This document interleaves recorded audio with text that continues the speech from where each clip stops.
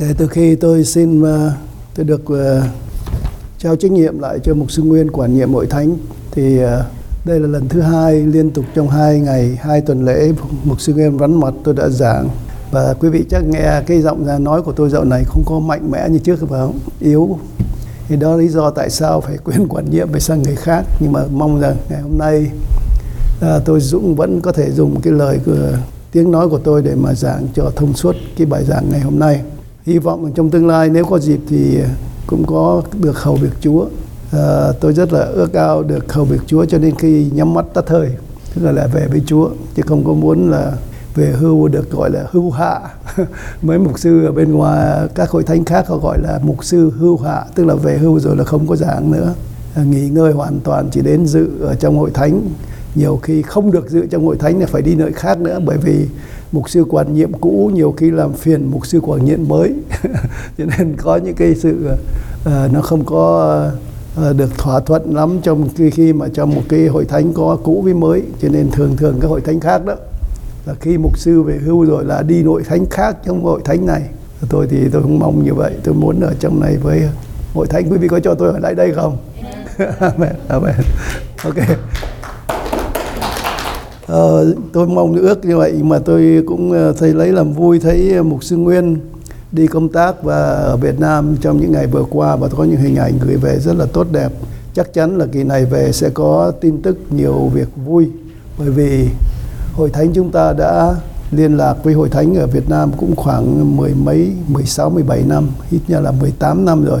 Cho nên có những cái sự liên lạc và có những sự đóng góp với nhau, chung sức với nhau trong có thể là những một hội thánh của chúng ta ở đây rất là nhỏ, nhưng mà ở Việt Nam thì cộng lại tất cả những người của các hội thánh mà chúng ta đến thăm viếng họ và nâng đỡ họ đó thì có thể hơn ngàn tín đồ.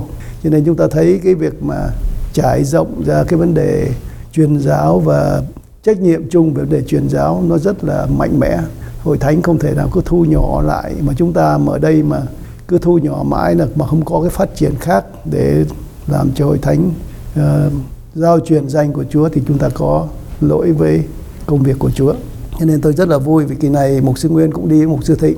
Mục sư Thịnh là cái người mà cùng với mục sư Nguyên gặp nhau ở Việt Nam cách đây nhiều năm và lo lắng tổ chức các cái vấn đề giúp đỡ cho hội thánh Việt Nam phát triển cho ngày hôm nay rất là tốt đẹp.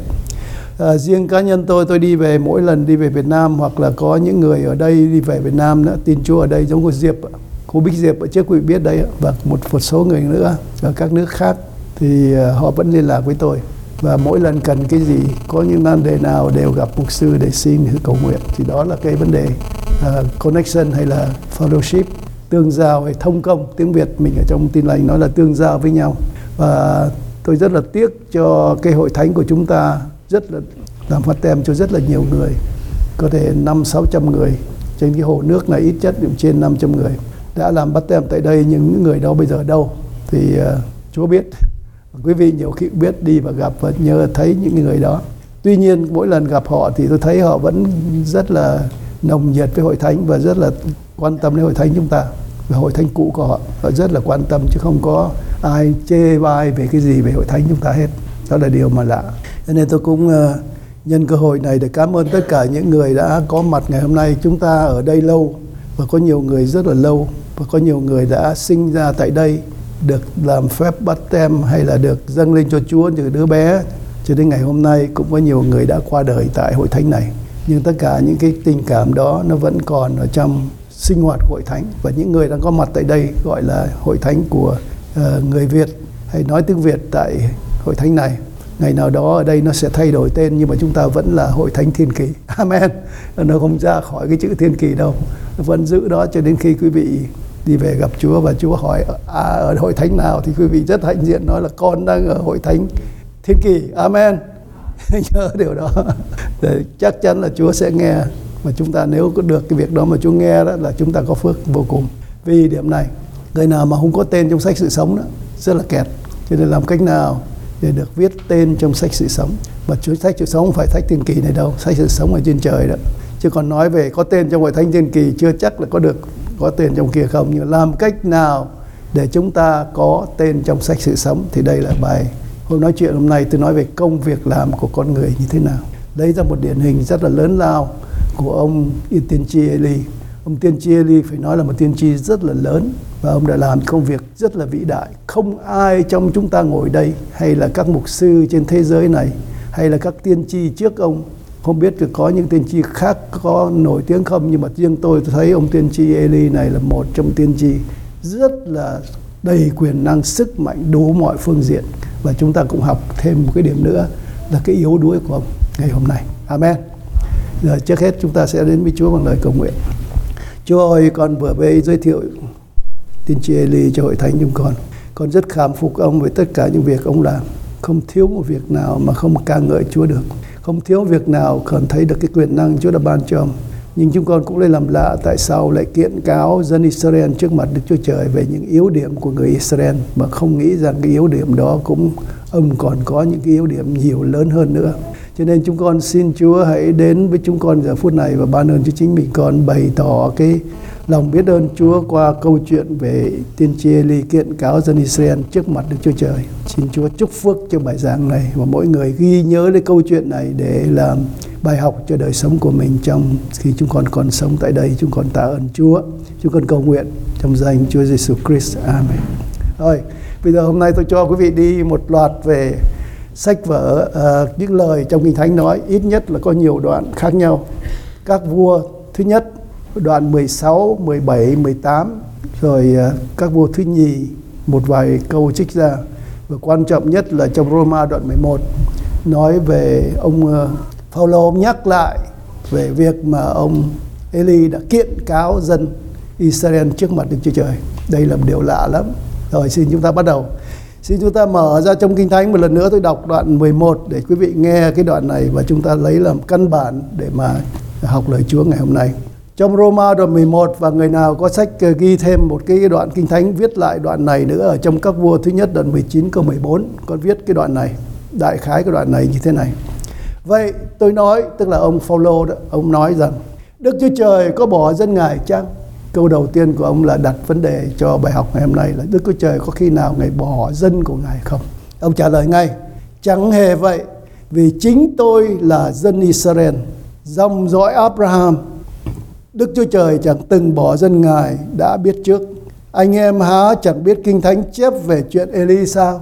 Thế nào người kiện dân Israel trước mặt Đức Chúa Trời mà rằng, lạy Chúa, họ giết tiên tri Ngài, họ phá hủy bàn thờ Ngài, tôi còn lại có một mình, và họ tìm cách giết tôi. Nhưng Đức Chúa Trời đáp lại thế. Cái câu hỏi của ông trên đó thì dây Đức Chúa Trời đáp như thế nào? Ta đã để dành cho ngươi 7.000 người nam chẳng hề quỳ gối trước mặt bành banh. Ngươi biết không? Chắc là không biết vì ông Microphone lên, phải không? Rồi tiếp theo Ngài nói sao? Ngày nay cũng vậy, có một phần còn sót lại dựa lựa chọn của ân điển. Nhưng nếu bởi ân điển thì chẳng phải bởi việc làm nữa. Bằng chẳng vậy thì ơn không phải là ơn. Đây là câu trả lời của Đức Chúa Trời rất là mạnh cho chúng ta. Và tôi nói ngay đây là câu kết luận của tôi. Đức Chúa Trời không bỏ loài người dù bất cứ hoàn cảnh nào. Và Ngài nói cho một điều mà không biết là Ngài đã sửa soạn 7.000 người không quỳ mặt trước thần Ba-anh, không quỳ gối và có lòng trong sạch, không quỳ gối trước mặt thần Ba-anh. Ngài đã cho ông và cho dân ở đó, ông chắc là không, mì mắt không thấy. Và Ngài có xác định điều này nữa là việc làm của chúng ta hay là của ông Eli là công việc làm mà kể công của mình, kể về cái hiện tượng mà mình làm việc, cái việc của mình làm ra, nhưng không nói về ân điển Đức Chúa Trời. Còn ân điển của Chúa Trời là cho, và khi mình nhận thì không cần kể công. Amen. Tôi chấm dứt tại đây là được rồi đó. Nhưng bây giờ thì tôi muốn nói chuyện này cho nó dài, vì về qua các lịch sử, câu chuyện của ông Eli nó dài lắm. Hôm nay không nói hết được đâu, nhưng quý vị về nhớ coi trong các vua thứ nhất và các vua thứ nhì, các đoạn quan trọng là 16, 17, 18 và một vài đoạn trong các vua thứ nhì. Câu gốc của hôm nay là cái ý niệm không phải lấy từ Kinh Thánh. Làm thế nào để mà hiểu được Eli đã kiện dân Do Thái trước mặt Đức Chúa Trời? Tôi dùng chữ Do Thái đây là thay cho chữ Israel, bởi vì người Do Thái có hai nước Bắc gọi là Israel và miền Nam là Judah. Thì trong cái đoạn này thì nói về người Judah hay là người Do Thái nói chung. Họ ông kiện luôn cả hai phía chứ không phải một. Câu chuyện mở đầu của hôm nay đó là tôi đã dùng cái chữ gọi là kiện đó. Tiếng Việt mình dịch không có đúng. và cũng không bao giờ có chữ nào tương đương được, cho nên chỉ hiểu theo cái nghĩa mà lấy từ nguồn gốc mà trong tiếng Anh nó gọi là intercession. Intercession có nghĩa là bênh vực, biện bạch, can thiệp hay là nói vào cái việc đó, không phải là hoàn toàn là kiện. Kiện thì là thưa ra để đòi bồi thường, nhưng mà đây không phải là kiện. Kiện đây là trình bày những cái điều mà phải xét cho cùng có đúng hay sai. Tức là dân Israel đã làm những việc không đúng với ông lại nói như vậy. Cho nên ở trong này có nói về những cái điều mà hôm nay tôi muốn đặt câu hỏi với quý vị. Giờ quý vị trả lời tôi một vài câu hỏi, 2 câu thôi. Câu thứ nhất, có khi nào quý vị vào một con đường cùng và đêm, tức là có một chuyện gì xảy ra cho mình mà làm mình không ngủ được, và trong đêm đó mình xảy ra cơn ác mộng, xong mình thấy những cái kinh khiếp ở trong cơn ác mộng đó, rồi lúc mình thức dậy thì mình nghĩ như thế nào? Mình đã ra khỏi cơn ác mộng và ra khỏi cái sự kiện đó được chưa? Đó là câu thứ nhất. Câu thứ hai, hỏi quý vị mỗi người trả lời thôi, tôi không muốn mỗi người nêu lên đây. Câu thứ hai là nếu quý vị là một trong 2 cái người đàn ác bị đóng đinh với Chúa trên cây thập tự giá đó, một trong 2 người, có nghĩa là người tự nhận mình phạm tội, xứng đáng với sự trừng phạt bị đóng đinh, cho nên mình chết là đúng rồi. Và sau khi đó thì ông nói với Chúa Giêsu là còn cái người này không có phạm tội gì, họ giết Ngài một cách vô tội, và ông xin với Chúa là nếu hôm nay Ngài ở đâu thì cho ông đi cùng. Đó là người thứ nhất. Người thứ hai, một cái anh chàng này, ông Giêsu này nói thánh nói tướng, nói cứu ai sống chết lại, người bệnh tật khỏi, mà bây giờ cứu mình không được, nằm chứ nó không cứu được, có giỏi thì hãy làm cho mình mạnh mẽ bước xuống khỏi thập tự giá coi, cho ta coi xem vui không. Đó là 2 thái độ. Bây giờ quý vị là thái độ của ở đây ai cũng nói không, tôi thích là cái người mà tôi đã được giống cái người mà đi với Chúa, đúng không? Ai muốn vậy đúng không? Có ai không muốn đi với Chúa không? Có ai không muốn đi với Chúa không?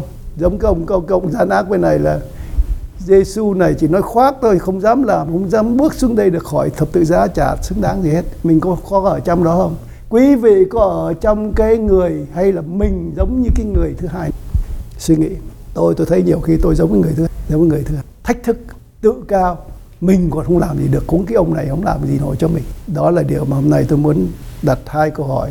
Thứ nhất là khi có người gặp ác mộng, ban đêm ngủ mà mơ cái mộng đó nó xảy ra cho mình, rồi khi mình tỉnh dậy mình thấy mình hết rồi, không bị trong cái đó, thì mình nghĩ sao về cái ác mộng đó? Có ai suy nghĩ về ác mộng đó nữa hay không, hay là nói đó chỉ là một cơn ác mộng? Tôi nói thật, ngày hôm nay chúng ta sống thật với mộng không có khác nhau được. Nhiều khi trong mơ là thật, mà trong thực là mơ. Nó không có thật đâu, bởi vì cuộc đời này không có thật. Quý vị có tin như vậy không? Đó là điều hôm nay suy nghĩ điều đó để chúng ta học. Đây là câu chuyện thứ hai. Có một ông linh mục kia, đây là trả lời câu thứ nhất cho quý vị. Có một ông linh mục kia trong thế kỷ thứ 19. Ông có tên là George MacDonald. Ông ta hay dùng những cái lời mà mạnh mẽ, có quyền lực để mà cảnh cáo những người phạm tội. Và cứ người phạm tội đó mỗi lần có những cơn phạm tội mà quỷ ám hay là bị cái điều gì làm cho người đau đớn, thì ông đến, ông dùng cái lời quyền lực đó để làm cho cái người đó kinh khiếp hơn nữa. Nhưng mà dần dần cái người đó khỏi bệnh. Và cái điều này để mà trả lời quý vị là nhiều khi chúng ta cứ tưởng rằng chúng ta đang ở trong cơn ác mộng, chúng ta đang sống một cái điều mà phạm tội, nhưng mà một cái chuyện đủ mê thôi. Cái lúc tỉnh dậy rồi là đâu vào đó lại quay lại như thường. Cái đó không đúng với cái tinh thần của cái ông mà linh mục này. Ông giúp cho cái người bị quỷ ám này, họ thấy cái việc làm kinh khiếp thật sự, đang thấy chứ không phải mơ nữa, thì họ bèn tỉnh dậy, thì đã có kết quả tốt. Nhưng có một câu chuyện thứ hai mới xảy ra đây. Ông Đức Giáo Hoàng đi sang bên này, Đức Giáo Hoàng của Công giáo La Mã mới qua sang đây, thì ông có chương trình ông rất hay. Ai mà đọc cái chương trình của ông Giáo Hoàng này thì rất phải kính phục ông là người rất là xã hội. Ông là Giáo Hoàng của những người nghèo. Ông nghiên cứu tỉ mỉ từng đường đi nước bước một. Ngay cả vấn đề ông đi đến để ông thăm mấy đứa bé mới sinh hoặc là ở trong cái vườn trẻ nhỏ đó, thì ông làm cách nào để mà ngồi gần gũi với tụi nó, và chính tụi nó lấy cái máy ảnh đó, self-film, tức là chụp ảnh chung đó, chụp ông với nó, 2 người chụp ảnh cười với nhau. Đó là cảnh rất là tinh, rất là hay. Ông rất là hay mà làm cho mọi người rất để ý chuyện này. Nhưng mà có điều ông làm một việc nữa cũng hay nữa, là đối phong trào gay bên này đó, người đồng tình luyến ái đó, thì ông đi tìm ông đi thăm một cái phòng của hai người sinh viên đồng tình luyến ái ở chung với nhau. Ông ôm và ông hôn hai người này rất là thân thiết.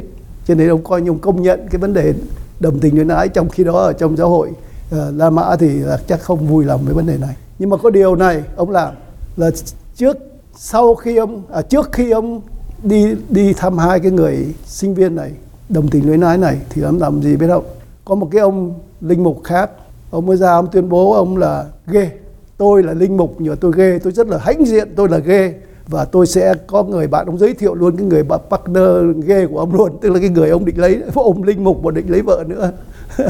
Thì khi làm việc đó thì ông Đức Giáo Hoàng làm gì biết không? Phải đuổi nó đi. Tức là không cho phép cái ông nó làm linh mục nữa. Như vậy thì trong một hành động thăm viếng những người đồng tình luyến ái và cấm đoán việc đồng tình luyến ái ở trong hội thánh khác nhau, đúng chưa? Cho nên chúng ta thấy rất là khó xử cho một người có cái quyền hay là có một cái dự định làm điều gì tốt đẹp cho những người khác hay cho giáo hội của mình. Thì chúng ta thấy đây là vấn đề mà gọi là cân nhắc nên phải làm gì. Luật của con người là luật của đồng tình luyến ái, là luật của con người đã chấp nhận thì phải làm theo điều của con người chấp nhận. Nhưng mà giáo hội, luật của Đức Chúa Trời là luật của Đức Chúa Trời, không thể nào hai cái xen lẫn nhau. Amen. Chúng ta nhớ cái bài học này rất là lạ đâu. Rồi tôi đi theo vào con người kỳ lạ của ông Eli. Ông Eli con người rất là kỳ lạ. Giờ tôi đọc lên cho quý vị nghe. Trong các vua thứ nhất đoạn 17 có nói như thế này. Eli ở Thi-sê-bê là một người trong bọn đã sang ngụ tại A-la-át, nói với A-háp rằng: ta đứng trước mặt Đức Giê-hô-va của Đức Chúa Trời Israel hằng sống mà thề rằng mấy năm về sau đây, nếu ta nói không mưa thì chắc chắn sẽ không có sương và mưa xuống cho các người. Đây là ông Eli. Ông Lê-mi đã được Đức Chúa Trời cho phép để nói cho dân Israel phạm tội. Thời hình tượng là từ nay trở đi, ông mà tuyên bố là không mưa, chắc chắn sẽ 3 năm nữa, 3 năm rưỡi nữa sẽ không có mưa. Tuyên bố hẳn như vậy. Câu thứ hai, đoạn Đức Giê-hô-va phán với người dạy rằng: hãy đi khỏi đây qua phía đông và ẩn bên kia khe Serit, đối ngang qua sông Giô-đanh. Ngươi sẽ uống nước của khe và ta đã truyền cho chim quạ nuôi ngươi tại đó. Sau khi ông tuyên bố cái vụ mà không có mưa là cả cái nước Israel lúc bây giờ vua ghét ông lắm và có thể là muốn tìm giết ông, cho nên Chúa bảo đi sang khe suối ở bên đó và ta sẽ sai chim quạ đến nuôi người. Đó là điều lạ lùng. Một người tiên tri sau khi nói công việc của mình rồi thì phải đi trốn, mà không phải là ông đi trốn nữa mà Đức Chúa Trời bảo đi lánh mặt đi, vì người mở lại đó là chắc chắn có tai họa cho người. Bấy giờ có lời của Đức Giê-hô-va phán dạy Eli rằng: ta hãy trỗi dậy đến Sarepta, thành thuộc về Sion, và ở tại đó kìa ta đã truyền cho một người góa bụa ở thành ấy lo nuôi người. Chúa truyền cho chim quạ lần thứ nhất, sau đó Chúa bảo đi nữa đến một cái nơi mà xa nữa, và nơi đó sẽ có bà góa nuôi người. Tức là bà góa tức là người góa chồng đó. Có một chồng một người con. Thì bà đang, ông mới đến ông gặp bà này thì ông nói sao? Bà về làm bánh cho tôi ăn. Thì bà nói với ông rằng ông không những làm bánh mà phải pha nước cho tôi nữa, pha dầu cho tôi uống, nước cho tôi uống, hai cái luôn. Thì bà nói với ông rằng: tôi nói thật cho ông biết rằng tôi chỉ còn có một chút bột và chút dầu còn lại. Hai mẹ con tôi hôm nay định đi lấy củi về nấu một món ăn cuối cùng rồi ăn xong ra chết. Bây giờ ông nói làm cho ông, bây giờ thì tôi làm cho ông. Và ông câu nói là làm đi, chết thì chết. Ông không nói chữ chết mà bảo hãy làm cho ông ăn đi, hãy làm mà còn cho ông uống nước nữa.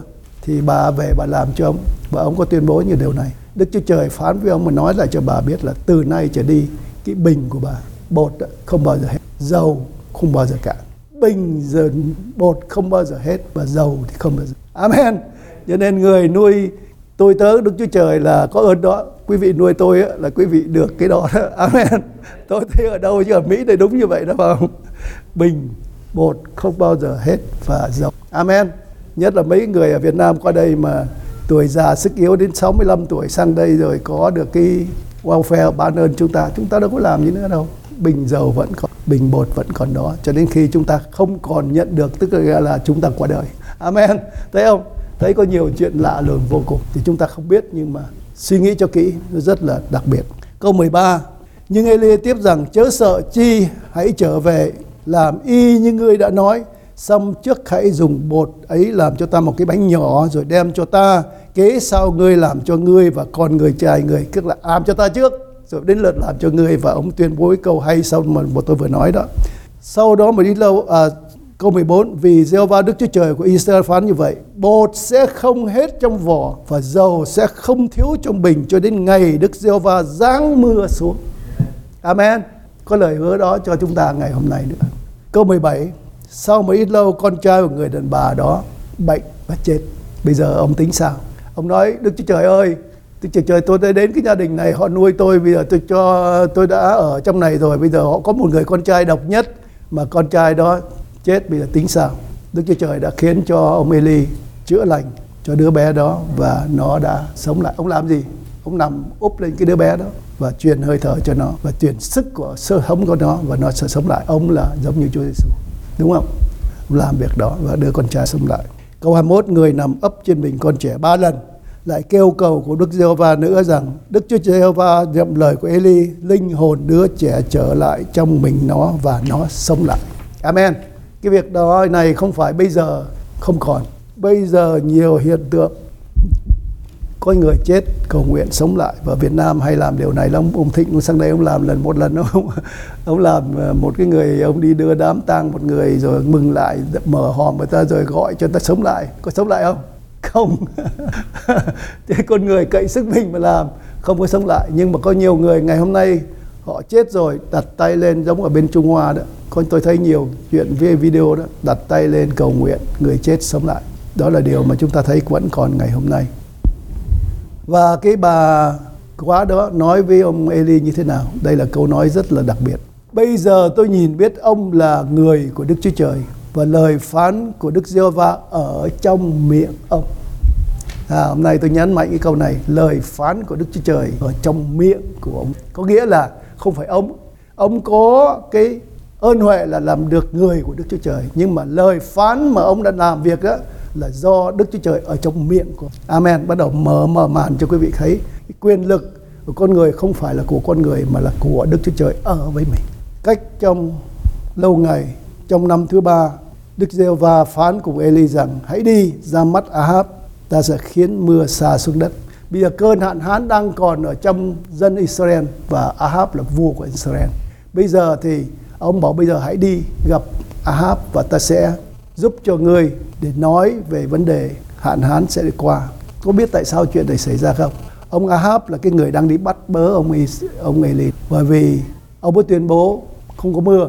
Bây giờ thì chính ông Eli, cái người tuyên bố không có mưa, bây giờ phải đến gặp Ahab, mà nếu gặp ông Ahab là chết. Vì ông rất là ngại, ông bảo Chúa ơi, con đi gặp ông này, ông giết con thì sao? Nhưng mà Chúa bảo đi, và ông đã nghe lời Chúa, ông đi. Vừa khi Ahab thấy Eli và nói rằng, có phải ngươi là kẻ làm rối loạn Israel chăng?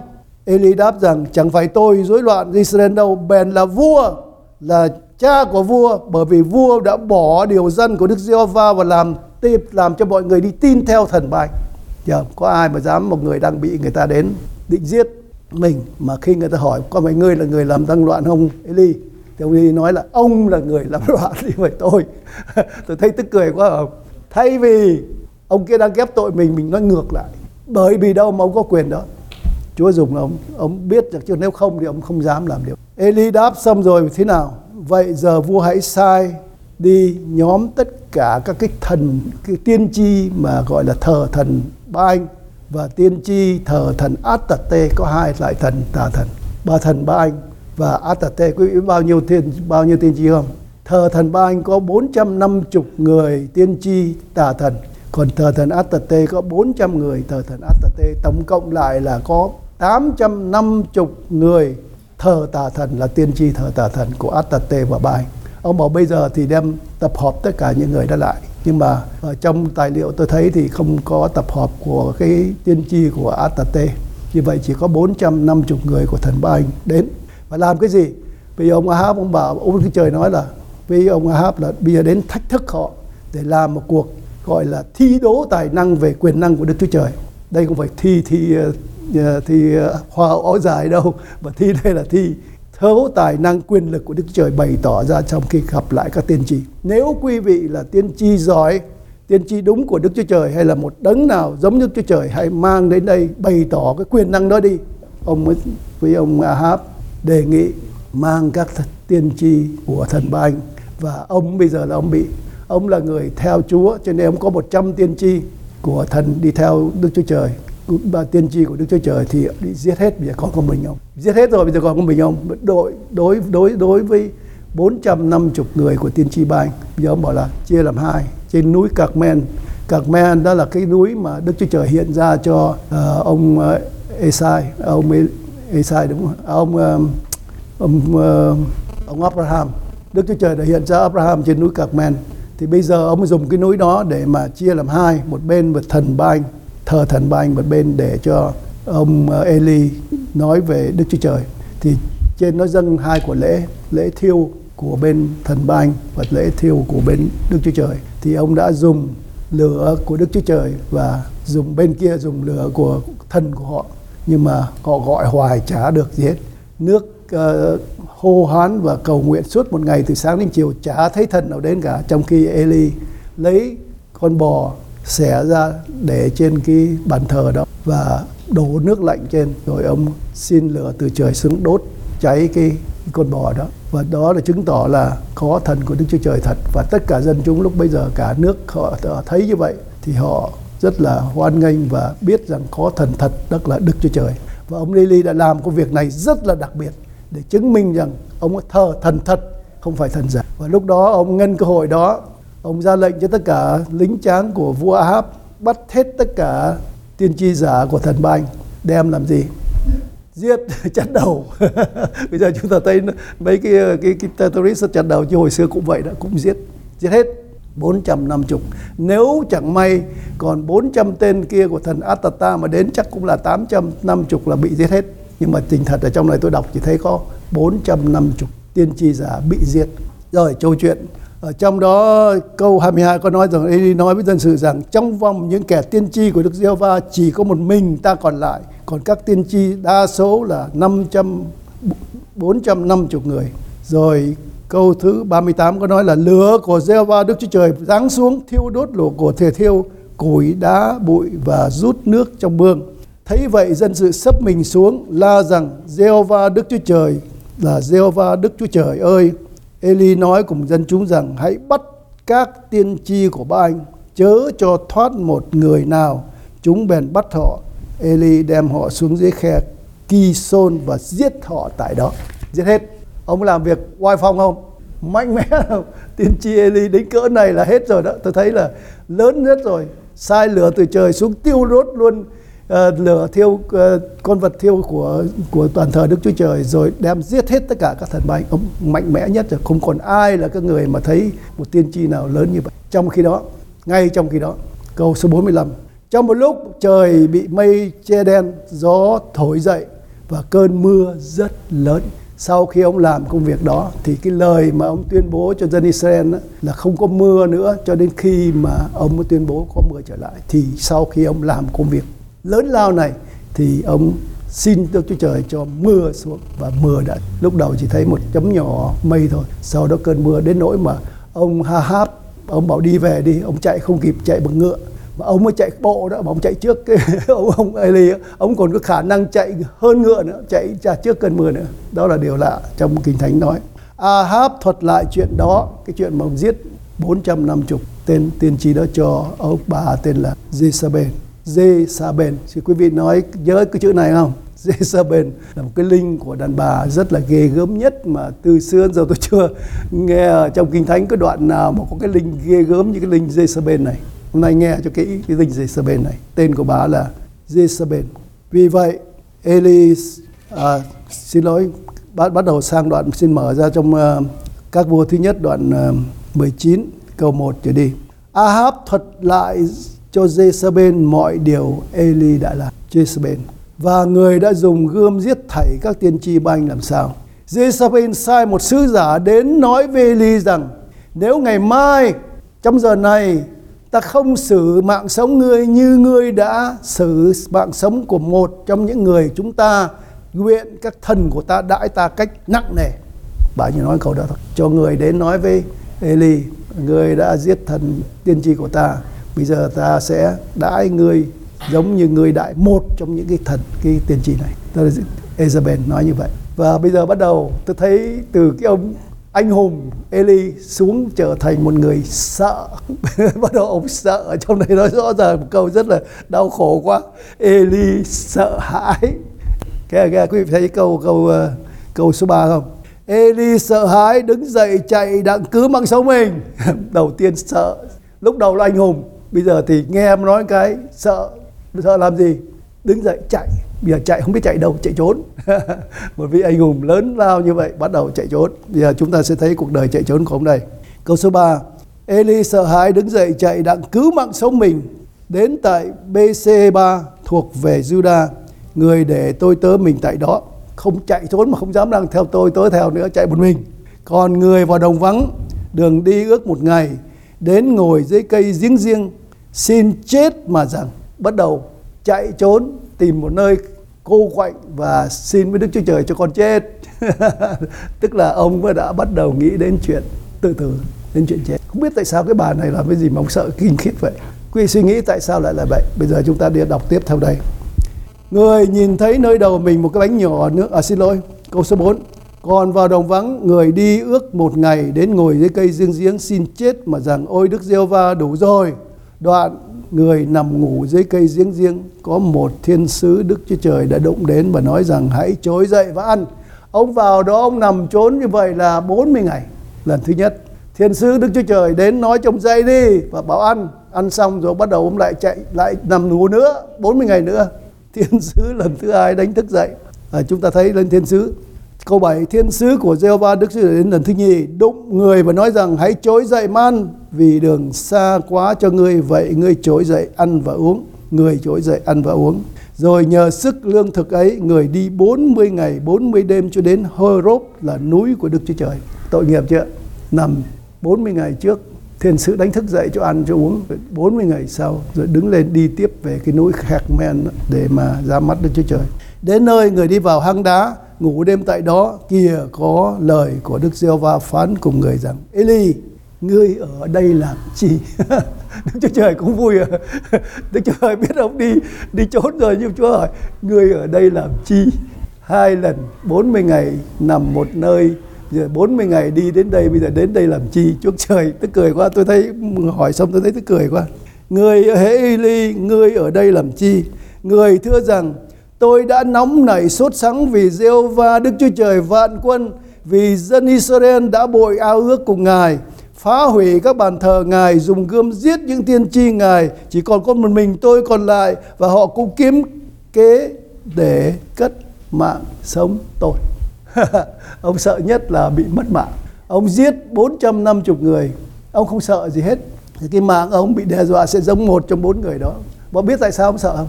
Vì suy nghĩ tại sao không biết sợ. Vì cái bà Jezebel này, bà làm rồi, chứ không phải không làm. Bà lần trước rồi có 100 tiên tri, bà giết hết 100 tiên tri rồi. Xin lỗi, có 200 tiên tri. Họ giết 100 tiên tri rồi. Còn dư lại 100 tiên tri khác của Đức Chúa Trời thì có một ông đã tình nguyện giấu mỗi một cái 50 người một cái nơi, và 2 cái chỗ khác nhau 50 người. Và cho nên có những tiên tri còn lại, nhưng những người đó sau này cũng bị bà bắt giết hết, chỉ còn lại có một mình là ông Eli thôi. Chứ ông nói là cái mạng sống của mình này không bảo đảm nữa, vì cái bà này ghê quá. Bà nói bà làm, bà bảo ngoài hôm nay mà bà không giết được ông á, thì bà sẽ không xứng đáng làm tín đồ của cái thần bà anh nữa. Cho nên ông sợ, ông mới chạy. Sang cái phần tiếp theo là tiên tri Eli kiện Do-thái cách nào, tại sao lại kiện. Tiên tri Eli sống thế kỷ thứ 19 trước Chúa, tức là trước Chúa 19 thế kỷ thì Chúa Giêsu thì ông đã sống cái thời đó, là thời kỳ dân Do Thái không phân biệt thần của Đức Chúa Trời và thần khác nữa. Cho nên người Do Thái họ tin 2 thứ thần, Đức Chúa Trời và các thần khác. Cho nên ông không tin. Ông không biết tại sao Đức Chúa Trời cho phép ông người không tin các thần khác, chỉ tin là Đức Chúa Trời thôi. Ông không thờ đa thần, mà ông không thờ hình tượng. Và ông đã xung đột với ông Ahab và vua Do Thái. Cho nên ông đã tìm cách để mà bảo vệ cái niềm tin đó, và ông đã giết các tiên tri giả của Ba-anh. Sang cái điểm thứ tiếp theo của hôm nay là tôi muốn trình bày quý vị 3 điều sau đây. Hoặc chiến trận của Eli với tà giáo Ba-anh. Điều thứ nhất là tiên tri về hạn hán trong 3 năm rưỡi. Ông là người tuyên bố không mưa, và ông xin Đức Chúa Trời không mưa, bởi vì dân Israel đã thờ hình tượng là nhất định không có mưa trong 3 năm rưỡi. Mỗi lần tôi cầu nguyện mà chữa lành cho Chúa chữa lành cho một người nào đó thì tôi hay đọc ở trong Hebrew đoạn 5, và trong có nói là tiên tri Eli cũng là người bình thường như chúng ta, nhưng người đã xin không cho mưa xuống trong 3 năm rưỡi thì không có mưa. Sau đó người cầu nguyện lại thì mưa trở lại. Đó là ông tiên tri Eli. Cho nên đó là cái quyền thứ nhất mà ông đã làm được. Ông rất là tốt đẹp trong vấn đề cái chiến trận của ông đối với tà giáo Ba-anh. Điểm thứ hai là thi tài trên núi Carmel để ông đã thắng. Hai bên, một bên là có một mình ông, một bên kia là 450 tiên tri, và cuối cùng đã thắng. Và nếu Giê-hô-va Đức Chúa Trời mình theo Ngài đó thì Ngài sẽ bày tỏ quyền năng từ trời xuống bằng lửa. Còn nếu mà Ba-anh là Đức Chúa Trời, thờ là Đức Chúa Trời thật thì hãy làm đi, và cuối cùng họ đã không làm được. Cho nên tiên tri Eli đã đem 450 người xuống khe Kison và giết họ tại đó. Đó là cái vấn đề thứ hai. Tiên tri Eli đã giết tiên tri giả thần Ba-anh và sau đó có mưa. Như vậy ông làm những việc quá lớn, phải không? Nhưng mà tranh chiến với Ê-sa-bên thì ông lầm nguy. Eli không sợ gì. Vua, quan lính, tiên tri giả thần Ba-anh, thần Át-tà-tê, ông gọi mưa kéo đến, gió gọi lửa ra từ trời và giết các tiên tri. Ông gọi lửa ra từ trời giết các lính của ông Ba-anh, của vua Ha-háp. Rồi ông không sợ, nhưng mà ông lại là sợ là hoàng hậu Ê-sa-bên. Bà ta làm gì để khiến ông bỏ chạy? Ông ta sợ chết. Ông chạy vào sa mạc nhịn ăn 40 ngày. 2 lần thiên sứ đem bánh cho ông ăn. Rồi ông đến núi Carmel để ra mắt Đức Chúa Trời xin chết sau khi mình muốn tự quyên sinh. Như vậy ông là cái người đang mạnh trở thành cái người yếu nhất, yếu hơn cả chúng ta ngồi đây. Chúng ta nhiều khi chết mà không dám tự tử, chứ ông này là ông muốn tự tử. Ông tìm với Chúa và Chúa ơi cho chết. Ông xin rõ ràng với Đức Chúa Trời. Bây giờ thì Đức Chúa Trời đối với ông như thế nào? Quý vị suy nghĩ đi. Bây giờ gặp trường hợp như vậy thì Đức Chúa Trời sẽ trả lời như thế nào? Khi ông đến Carmel, ông than thở và kiện dần rồi Đức Chúa Trời tìm cho một giải pháp. Đây là câu kết luận của tôi ngày hôm nay. Kết luận, xin chúng ta cùng mở ra Roma đoạn 11 câu 4 câu 6. Roma đoạn 11 từ câu 4 với câu 6 có nói như thế này: nhưng Đức Chúa Trời đáp thế nào? Ta để dành cho ta 7.000 người nam chẳng hề quỳ gối trước mặt.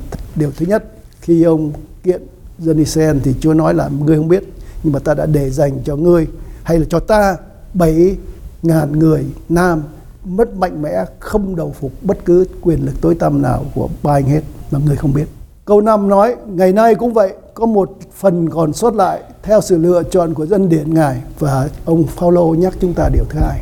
Thứ nhất là Chúa để dành những người mà mình không biết để giúp cho mình. Điểm thứ hai là cho chúng ta một cái định luật để sống. Đó là định luật về ân điển.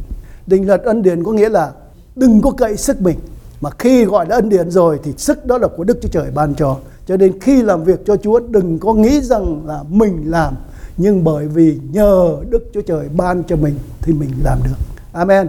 Hôm nay tôi quý vị nhớ đến điều mà tôi hướng dẫn hôm nay. Ân điển là do sức của Đức Chúa Trời ban cho, không phải do sức mình. Cho nên ngày hôm nay nhiều người mua bằng xá tội. Ở bên Công giáo có cái mua bằng xá tội, và quý vị ai người Công giáo biết rằng bỏ tiền ra mua cái bằng xá tội là mình không còn tội nữa. Nhờ ông Đức Hoàng đóng cái dấu của ông vào đó là mình bảo đảm mình không có đi địa ngục. Cái đó không có đâu, trong Kinh Thánh không có chuyện đó. Mình đi địa ngục hay không là do tên mình có ghi ở trong sổ trong của thiên đàng chưa, sách sự sống chưa, chứ không phải do sức của mình. Đó là điều thứ nhất. Điều thứ nhì mà ông Phaolô đã nhắc nhở. Nhưng nếu bởi ơn chẳng phải việc làm nữa, bằng chăng thì ơn không phải ơn. Nếu ơn mà do việc làm thì không có ơn gì hết. Chúa cho mình cái ơn huệ là cái thời kỳ ân điển này là thời kỳ Chúa ban cho để chúng ta sống và không phạm tội với Chúa. Còn nếu mà mình nói đây là mình làm để mà được tha tội thì không còn là ân điển nữa. Amen. Ân điển là Chúa cho, mà khi mình không cần chuyện việc Chúa cho thì không còn gọi là ân điển nữa. Đó là điều mà định luật mà Phaolô đã. Rồi, kết luận trong 2 Các Vua 19 câu 13 đến câu 17. Quý vị nghe kỹ những câu này. Đây là lời kết luận của tôi ngày hôm nay. Các Vua thứ nhì đoạn 19 câu 13 đến câu 17 viết như thế này. Khi Eli vừa nghe tiếng đó thì lấy áo tơi bao phủ mặt mình, đi ra đứng tại nơi miệng hang. Này có một miếng tiếng phán của Đức Chúa Trời rằng: Hỡi Eli, ngươi làm chi đây? Ông đi hai lần 40 ngày nằm trong đồng vắng, rồi 40 ngày sau đến núi Carmel. Thì ông vừa đến nơi thì Chúa hỏi rằng: Ngươi làm gì đây? Ông chờ hoài, ông chờ có khi có tiếng như là tiếng lớn, tiếng nhỏ, nhưng cuối cùng ông không nghe được tiếng nào hết. Cuối cùng ông nghe một tiếng thì thầm, ông hỏi, Chúa nói như thế này: Hỡi Eli, ngươi làm chi đây? Hỡi Eli, ngươi làm chi đây? Nói nhỏ với ông thôi. Ông trả lời như thế nào? Người thưa rằng: Tôi rất nóng nảy sốt sắng vì Giê-hô-va Đức Chúa Trời vạn quân, vì dân Israel đã bội giao ước cùng Ngài, phá hủy các bàn thờ Ngài, dùng gươm giết tiên tri Ngài. Chỉ có mình tôi còn lại, và họ cũng tìm cách cất mạng sống tôi.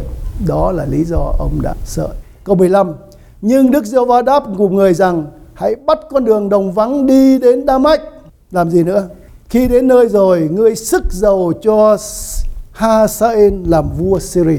Đầu tiên là sức dầu cho vua Ha-sa-ên. Điểm thứ hai, ngươi cũng sẽ sức dầu cho Giê-hu, con trai của Sa-phát ở Ê-bên-mê-hô-la, làm tiên tri thế cho ngươi. Xin lỗi, tôi sẽ đọc lại câu 16. Cũng sức dầu cho Giê-hu, con trai của Si-mim, và làm vua Israel. Và ngươi sẽ sức dầu cho Ê-li-xê, con trai Sa-phát ở Ê-bên-mê-mô-la, làm tiên tri cho người. Như vậy là Chúa nhân cơ hội ông đang sợ đó, Chúa bảo đi sức dầu cho 3 người. Người thứ nhất làm vua, đó là Sa-ha-ên, là vua Syria. Người thứ hai là sức dầu cho Giê-hu, con trai của Ni-si, làm vua Israel. Người làm thứ hai là vua dân Israel. Người thứ ba sức dầu cho người sẽ là thế ngươi làm tiên tri, đó là tiên tri Eli. Ai thoát gươm của Ha-sa-ên sẽ bị Giê-hu giết. Ai thoát khỏi gươm của Giê-hu sẽ bị Ê-li-xê giết. Như vậy là Chúa cho một cái cuộc thanh trừng rất là lớn lao sau này dành cho Isabel. Isabel đã làm nên tội phạm. Bây giờ thì Chúa thấy ông này muốn chết, thì ông nghĩ rằng ông vừa chết là xong chuyện. Nhưng không đâu, ông phải làm việc tiếp. Chúa sai tiên tri của Ngài tiếp tục đi sức dầu cho 3 người. 3 người làm công việc tiếp theo, tức là cho 2 người làm vua, và 2 người đã sau này trực tiếp sẽ giết chết Isabel và những người trong dòng tộc. Ghê gớm lắm.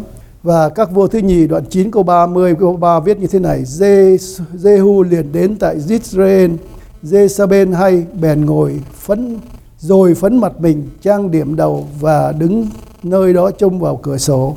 Giê-hu đi qua cửa thành, nàng nói rằng: Hỡi Simri, kẻ giết chúa mình, bình yên chăng?